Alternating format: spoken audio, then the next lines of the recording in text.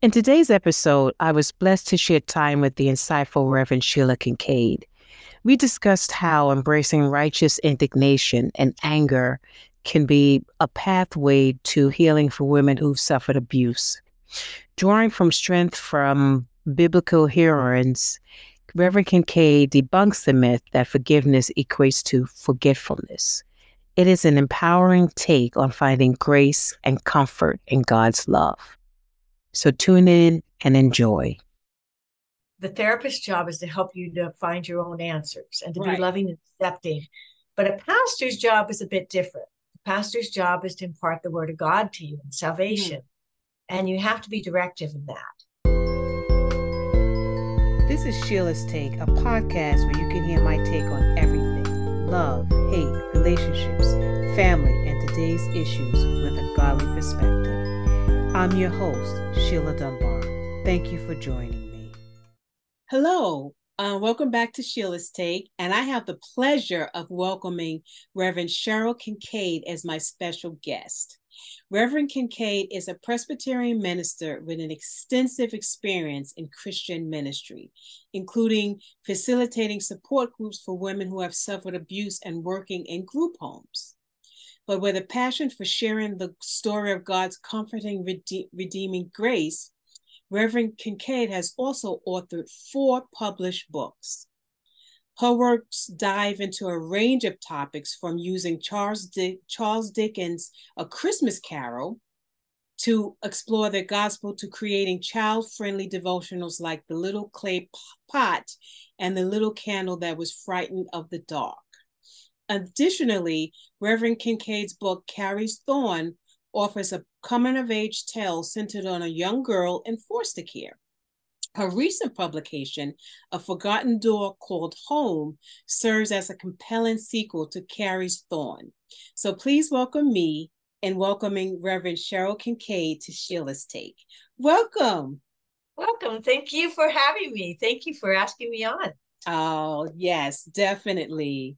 It's a pleasure to have you. And I saw your story and I was very interested in it. And I'd like to share your journey with my listeners. So again, welcome. And let's jump right into it.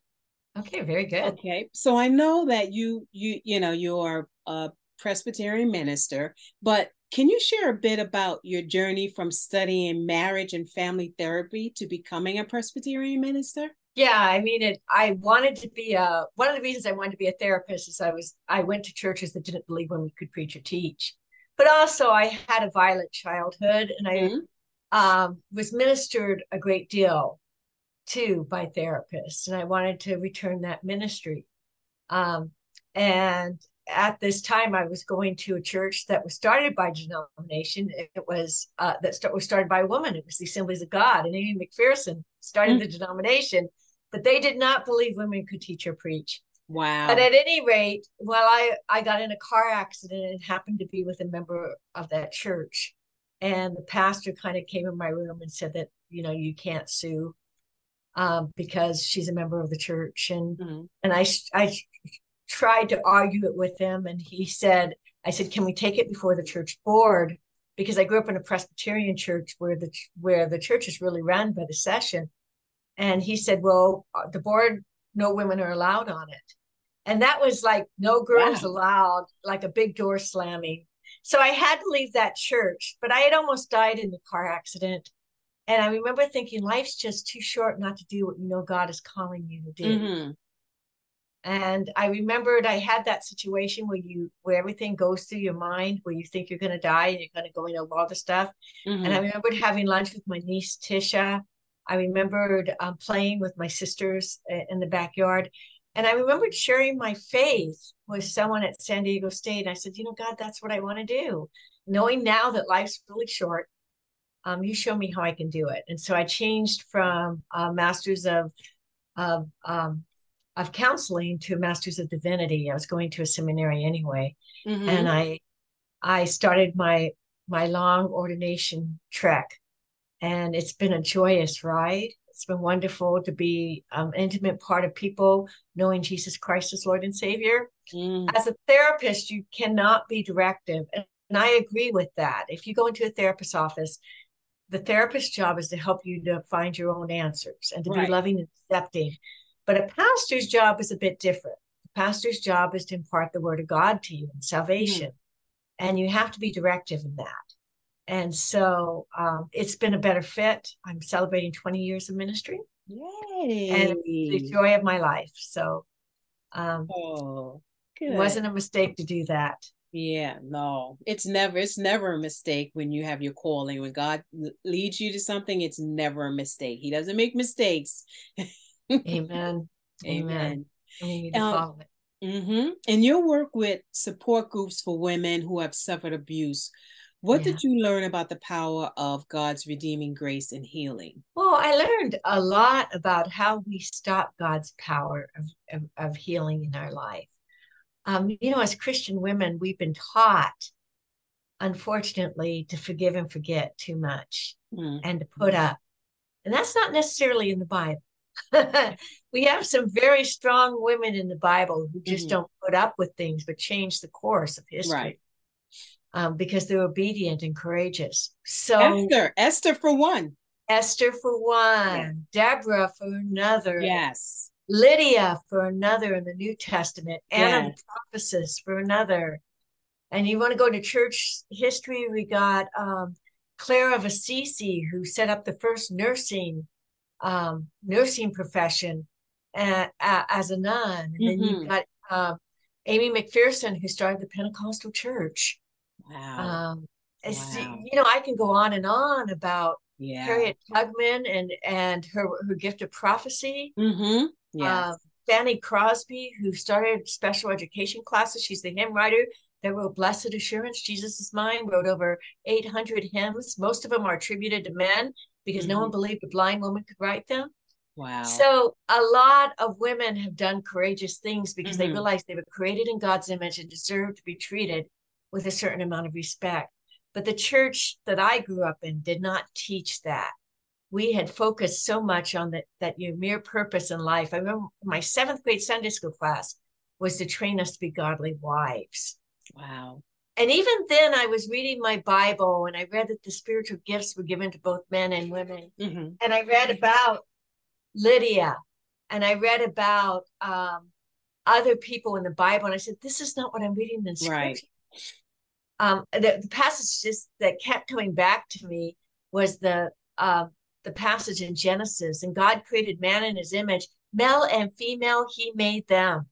So this sense of equity, that they were both given stewardship over the earth, that they were both given the desire, the Great Commission to preach the gospel. Right. So God was molding me even then.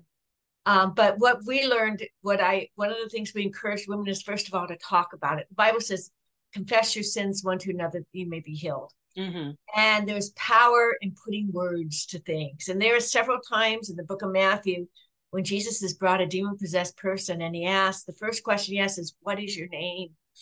And before you can heal it, you have to name it. Right. Ooh, and support groups were a way that women could name it. And oftentimes the women that I visited or visited with me, when they first even whisper it, someone would cut them off and say, but have you forgiven him? And that was the primary goal, and it would shut her up. So just for a second, if I can beg your indulgence, I'd like to define the difference between forgiveness and denial. Sure. Forgiveness takes place when you realize that someone has wronged you. And in order to realize that someone has wronged you, you have to realize how dangerous they are. If they're not repentant, they will wrong you again. Yes. The response to forgiveness is caution. Now, Jesus on the cross said, Father, forgive them, for they know not what they do. But the scripture also says that Jesus said, but he did not trust them, for he knew the hearts of men. And that word is the hearts of people. So Jesus didn't hand out his trust to everyone. Denial says what happened to you was not that bad, or worse, it was deserved, or that you played a role in it. And denial hushes the voice of caution by warning the Christian woman that she dare not be bitter. The worst thing in the world is for her to be bitter. Yeah. So in my book, Carrie's Thorn, she has a friend named Maloney, and they get in a fight, and Carrie's saying to her, well, either you're going to be better or bitter. And she says, so I just have two choices. Isn't there somewhere in between? And I think Christian women need to learn that. There's a lot of places in between. Yeah. The prophets exercised something called righteous anger. Jeremiah was angry at the people for the way they treated the children and the widow and the poor ones in their midst, and the way they mistreated people in slavery. He was angry at them. Hosea was angry at the people for their immorality and the way they treated women. And we can be angry about our abuse. It doesn't mean we're in sin, and it doesn't mean that we haven't forgiven, and it doesn't mean that we're bitter. It just means that we're human. I don't think women are given the right to be human. We have this image of Proverbs 31, an image that we cannot ever live up to, that's put on us. I know. You know, yeah. I don't know if you've read Pride and Prejudice, but that's the book that all us women have read. But I love, there's one line in it, and then most of it they keep it in the movies. But Lizzie's over having tea in a room of people that are richer than her and snubbing her off. And they're talking about the qualities of what is a good woman. And one person says she must know foreign languages. There must be something in the way she walks and talks. And then Mr. Darcy, who kind of likes Liz, tries to defend her. And he says, and she must be intelligent too, and improve her mind by reading. And Lizzie closes her book and says, I've never seen such a woman. And if she existed, she'd be a horrible thing to behold. Wow. And I think we've taken Proverbs 31 and made it a horror to behold. No one can, we want women to homeschool, stay at home, never fight with their husbands, and make their own mayonnaise on the side. You know, most of us can't do that. Yeah. Do all that. Yeah. But first, we're a human. So I think of Sojourner Truth. She's one of my heroes. She was a woman who was enslaved, who became a great preacher. And one of her sermons, even though she couldn't read or write, she had a lot of the scriptures memorized, was, am I not a human? Am I not a human being? And she asked the question again and again. And she was not just fighting for abolition, but she was also fighting for the rights of women. Right. Yeah. Definitely. And in a church, I'd like to say that to my brothers. Are we not human? Don't we get, if you cut us, don't we bleed? If you slap us, don't we get angry? Don't we have the right to be angry when we're being insulted from the pulpit? And being, I heard jokes about mouthy women all the way up to my 20s. And I'm hearing them less now, praise God, but it could be because I go to different churches now. Right. Wow. But the reality is what I learned in to go back to your original questions about healing, is that first of all, we've got to, that there's great healing in being angry and intolerant of sin in your life, of exposing the abuser. In Ephesians 5:10-12, the scripture says, determine what pleases the Lord and have nothing to do with the unfruitful actions the darkness produces. Instead, expose them for who they are.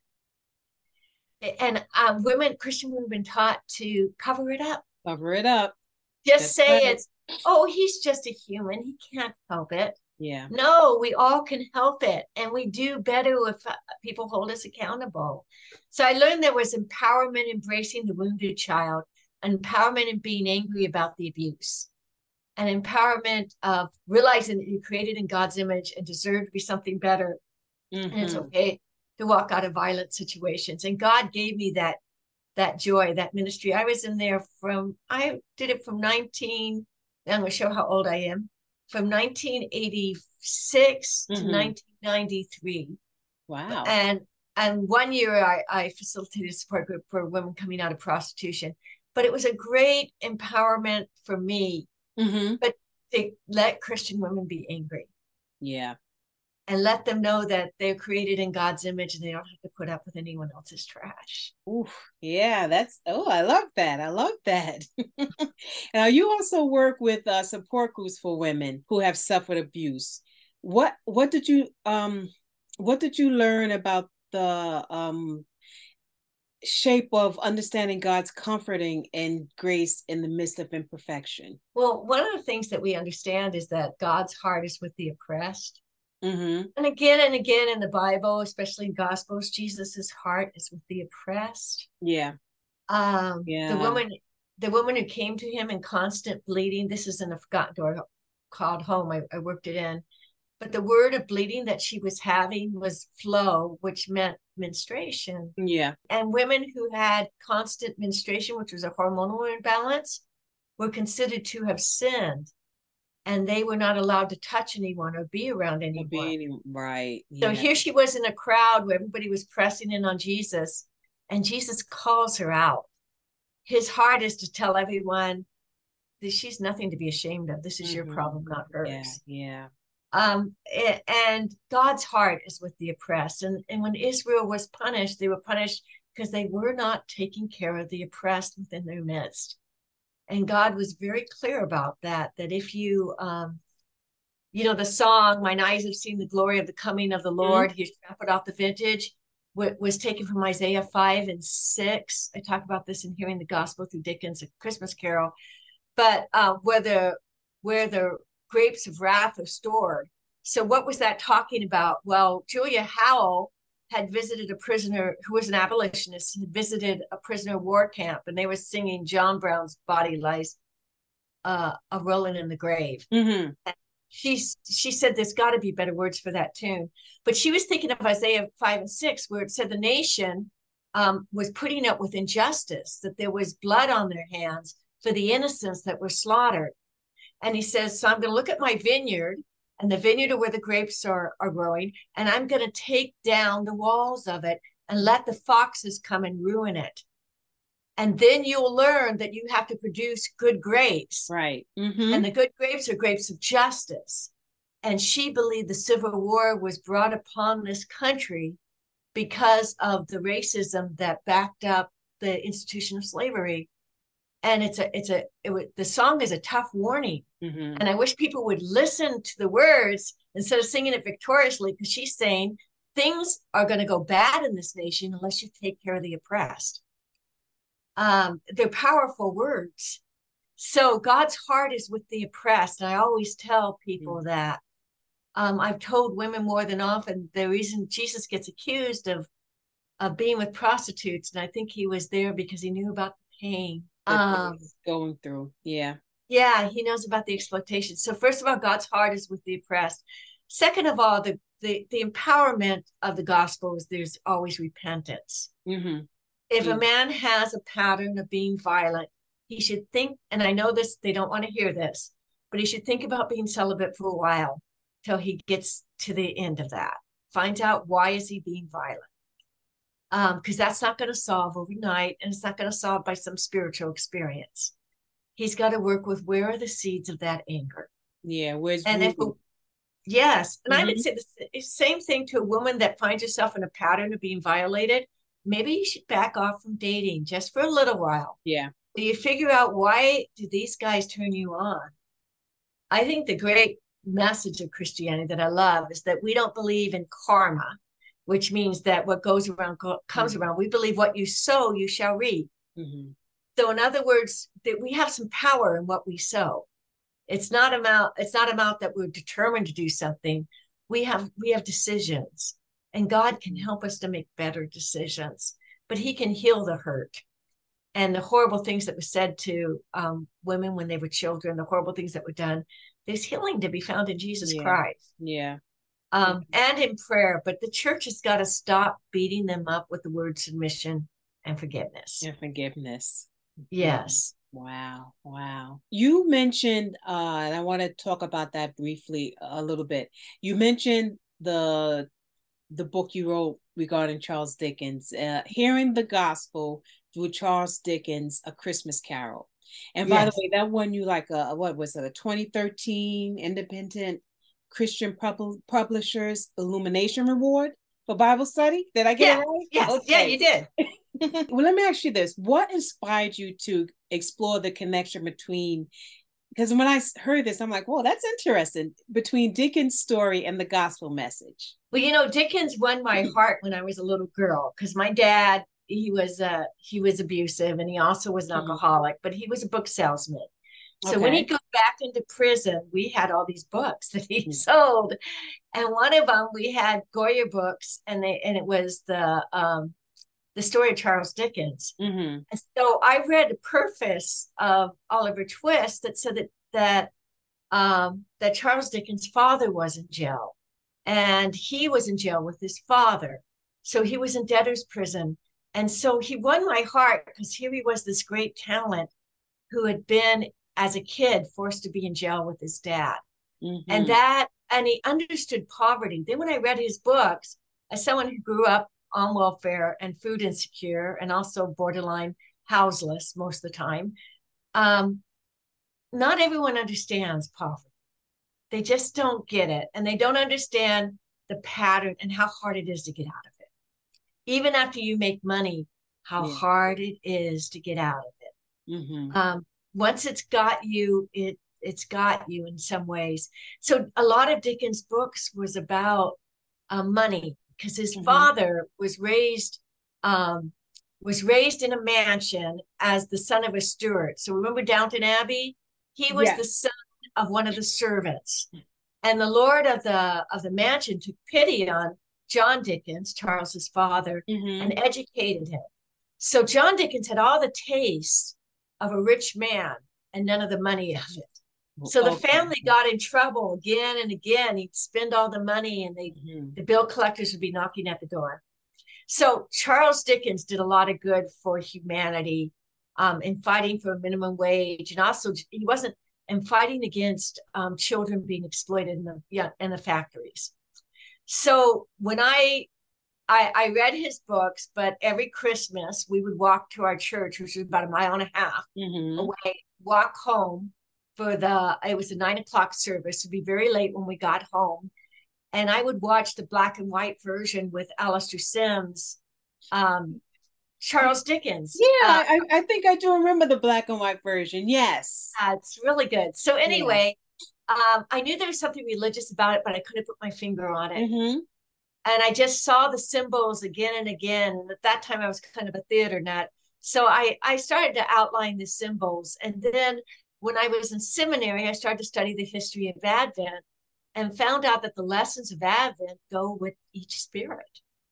And so I wrote the book, and I wrote a little bit about Dickens' history, and wrote a little bit about the evolution of the celebration of Christmas, which is Christ Mass, Christ being born in your heart today.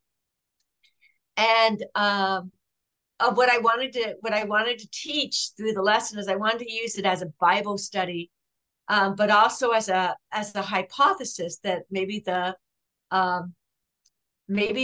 lessons of Advent inspired Charles Dickens, because at that time there was a couple things going on that he was very mad at. There was something called the poor man's laws, and the poor man's laws were laws that's based on something called a cash nexus theory, which was a very cruel theory that said that the world has too many people. So the only way that we can live as a civilized society is we need to get rid of some people. So let the poor die off in the prison and the workhouses. So remember the line, are there no prisons? Are there no workhouses? Dickens heard someone say that on the floor of Parliament. And in the Anglican prayer book, all the scriptures are taken from the book of Isaiah. And they're the scriptures about how you treat the poor. And I think this was Charles Dickens taking a swipe at the church for supporting the poor laws. And the church wardens were put in charge of the poorhouses.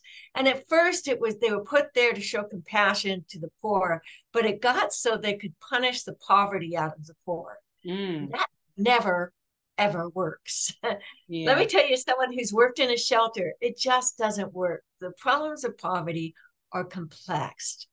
They're really complex. And it's not as if people who don't have enough money don't already work hard. But if you don't have a car and you're taking the bus late at night, if you do have children early, you can't support them on the minimum wage that's offered now. So there are reasons people stay poor, and poverty is generational. So I wanted to talk, and that was Charles Dickens' conviction as well. So I wanted to talk about my issues. I wanted to preach to the church myself. Um, I had seen in my lifetime kind of a meanness of spirit come toward poor people. When I was first in 1976, 1978, Jimmy Carter came into power. And it seemed that after that was the Reagan years, and there became this intolerance, almost rage against the poor. There was this myth of the welfare queen, which the vast majority of people that are on welfare are not that. In fact, statistically, 98% of all people on welfare will get off within 3 years. We don't hear that at election time, do we? No. No one's to talk about that. But 3 years is about the time it takes to take you, if you have a baby, to get that baby to a place where you can get them in preschool. Exactly. Yeah. So, but I wanted to preach to the church about the animosity toward the poor, because Bob Cratchit is the main character, and he has a minimum wage job that doesn't make enough. His children are in service, which doesn't make enough. Right. And Tiny Tim is wounded. And you wonder where the wound came from. Well, there was like 75% of all kids that worked in textile factories got leg wounds, because that was the only way they could stop the looms, was to hold up their leg to stop the loom, and there were needles in that, and it gave them infection. And Dickens was fighting not just to he wanted he wasn't going to take away the right for the children to work, because they really wanted to work. But what he wanted to do was to provide for clean water for people to wash the wounds, and medical care for the children when they got sick. And Dickens talks about open sewage in all his books. And in Little Dorrit, he talks the unearthly smell of the sewage in Little Dorrit. And it's called in Oliver Twist the murk and the mire. But he doesn't use the word sewage because he's a Victorian man, and that's like a dirty word.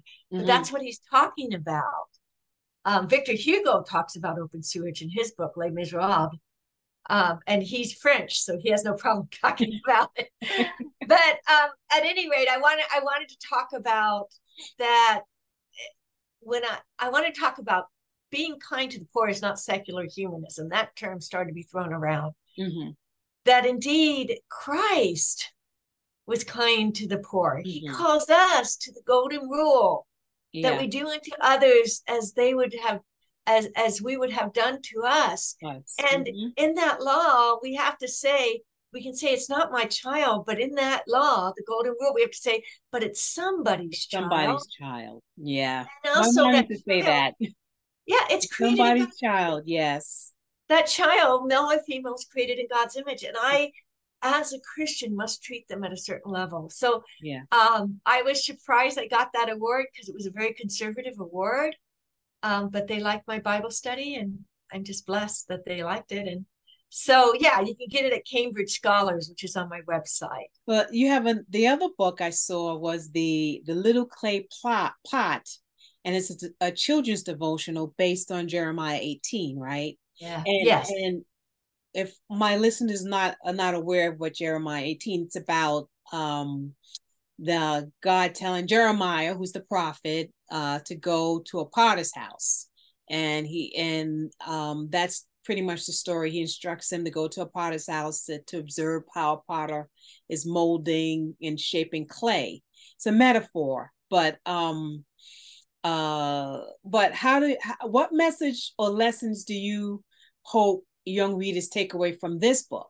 Yeah, well, essentially the lesson from Jeremiah 18, that when your life falls apart, because the clay falls apart, the potter gently says, can I not make something different from the clay? Not better, not worse, just different. It's different. Yeah. Yeah. So I think that we think sometimes redemption means that God will create something and we'll have no scars. You know, Jesus kept his scars after he rose from the dead. There's an old Pentecostal hymn that says, somewhere in the shadows you'll find him. He's the only one that cares and understands. Somewhere in the shadows you'll see Jesus, and you'll know him by the nail prints in his hands. Yeah. The fact that Jesus has scars, we serve a God with scars, is a wonderful message. Yeah. It's a wonderful message of the gospel. But yeah, that we may have scars Mm-hmm. when God redeems us, and there may be some things that'll be changed by a crime that happens to us, or by an abusive situation, or by an accident. But God can make something different that's just as beautiful, just Mm-hmm. different. Yeah, just different. Oh, that's Mhm. nice. Okay. Um, let's go to Carrie's Thorn, which is a coming of age book about a girl in foster care. Yes. Now I know we talked offline about this, but what inspired you to write this story, and what messages do you hope to convey through Carrie's journey? Well, it came up one night when I was facilitating my support group, Growing Through the Pain, Mm-hmm. that we were talking about that whenever incest survivors were portrayed on TV or even in Christian movies, they were always neurotics, or they were enraged and abusive, or they were worse, prostitutes. And the storyline in Christian movies was, but then she forgives and everything's wonderful, or then she accepts Christ and everything's And wonderful. everything's wonderful. Yeah. Mm-hmm. Yeah, I wanted to write a story about a girl who is a Christian when the abuse happens, and then her struggle is not with forgiveness. Her struggle is with what most of us struggle with when she's of age and it's time to start dating. Where do I draw the boundaries with Yeah. men? When is it abusive, and when is it just normal romantic relationship? And also, what dealing with PTSD? What do I do when I have nightmares in the middle of the night? Yeah. And where was God during the abuse? And how do I forgive my parents? Because I love my parents. I don't want to be away from them and yet not put up with their behavior. And that's kind of, it's about a girl who's in foster care. She goes to foster care because she tells her mother doesn't quite forgive her for it. She goes to a church and she's trying to grow up. And she's got this big gaping scar, which is like the Apostle Paul's thorn. And she's trying to learn how God's grace can be sufficient in that Mm-hmm. thorn. And I write her as normal as most survivors are. It's one out of every three. So we're not all walking around like prostitutes or walking around as man haters. We're just normal people trying to deal with the idea, because if you're a Christian, you believe in a sovereign God. Mm-hmm. Why does the sovereign God allow this to happen? And every Christian has to deal with that at one Yeah. time. Yeah. But if you come from a violent situation or from childhood trauma, you have to deal with it rather early. Praise God for childlike faith that helps you to overcome it. Mm-hmm. But it is something that you revisit for the rest of your life. So Carrie's Thorns about a young woman who learns empowerment, and about the people around her who help teach her empowerment. And can you tell us a little bit about your recent book, A Forgotten Door Called Home? That's a sequel to Carrie's Thorn, right? Yeah. So Carrie's Thorn is about the foster care. Her and her Mm-hmm. best friend Laloni are in foster care, and Forgotten Door Called Home is about now they've aged out of the system, and they both return home to their homes, and they're trying to make a home. And it's about them stepping into womanhood with this background of not having a home. And it revisits some of the topics of the first book, but I also go into a little bit more about the secondary characters. Isabella, who's from Guatemala, and her mother, who was an immigrant who suffered generational abuse in the fields, and just what that meant for them as they try to figure out how to find their footing. And Laloni, who's from Hawaii originally, her mother who suffered in the missionary schools, and how does she hang on to her faith knowing that there was abuse that happened in missionary schools. So it's the same subject of how do we separate the pain from the reality, and how do we embrace this Christianity in a flawed world. How has your own faith journey influenced your passion for storytelling and sharing God's redemptive grace? I've always been a storyteller since I was a little girl. We had 9 brothers and sisters, so I used to love to tell stories. And I remember a couple of times when the electricity went off, and that's how I'd entertain my brothers and sisters so they wouldn't be scared because we couldn't pay the bill. We'd turn on a flashlight in the middle of the living room, and I'd tell them stories. You tell them stories. Just make up stories, And they weren't terribly excited, but they loved them, and I loved reading to them. The classics, Peter Pan, the original book, not the Disney version, and reading a Jungle Book to them, that kind of stuff. So stories were a big, important part of my life. It was a little bit of a struggle because I have dyslexia. Oh, okay. And so it's been a struggle to get the grant. I always have good editors that help fill in the words that I leave out. Mhm. And when I flip words, when I flip participles, or I forget something. So it's been a blessing, the editors I've had. So, but I've always wanted to tell people about how God saved me. I mean, I heard a voice in the middle of the night saying, God is love. Mm. Um, and I've always loved to hear the story how God saves other people. And that's the joy of being a minister, is you do get to sit by deathbeds and hear people how Jesus became their Lord, Lord and and how Savior. strong it is now at this crucial hour. Yeah. So it's using stories to tell, just it seemed like it was a natural fit. I didn't want to write my own story because my mother's still alive. Mm-hmm. And I think it's hard enough for her that I'm just saying that this happened to me, but I won't write that till she goes on to glory, simply because it's too much. Yeah. But I thought if I could take a compilation of a lot of women's stories and my story and put them together. I used the word Carrie for Job's second daughter, was called Karen Hepok.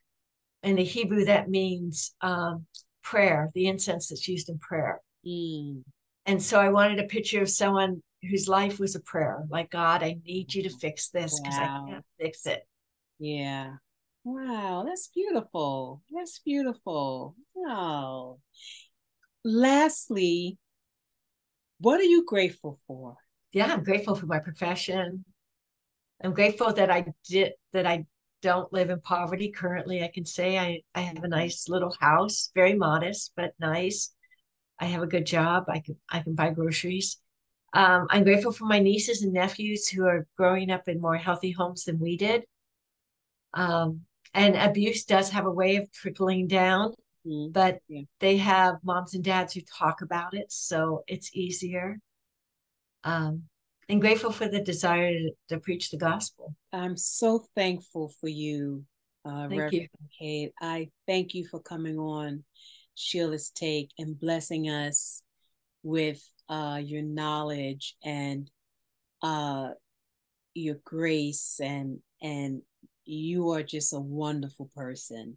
And I thank you for that. And I thank you that you continue, doing your work and empowering women, because that's what you're doing. I also want to say that if there's anything I could ever do, if you ever want to come back on Sheila's Take so we can talk about other things, you are definitely welcome, because you are a wealth of information, and we need more people out there to do what you're doing, to let women know that, hey, we don't always have to just forgive, and like you said, we can be angry. That's the only way we're going to heal, if we have to go through that process. Yes. So thank you. If you can just tell my listeners your website so they can get your books. And sure. My website is just Rev, without a dot, then Cheryl, Cheryl, Kincaid, KINCAID.com. And if you click on it, you'll get direct links to Amazon.com, where most of my books are. But for hearing the gospel, you need to get a link that goes directly to Cambridge Scholars, because it's published in the UK, and they don't like using Amazon. So go ahead and click on that, and you'll get not only that, but you'll get interviews of the books, interviews of me talking about the books, and as well as you'll get a little bit of my history. My other website is dickensandchristianity.com, and that is a story that kind of tells the life story of Charles Dickens and what his faith journey was. So if you want to check that out, I recommend I'm going to check that out. I'm Yeah. definitely going to check out, because that I was not familiar with too much about with his history and Christianity. So I'm definitely going to check that out. But again, thank you. Reverend Cheryl Kincaid, for being a guest on Sheila's Take. And please, I definitely got to have you back again. Thank you so much. Join me next time where I will continue to discuss more of today's issues. I'm your host, Sheila Dunbar. Blessings to you.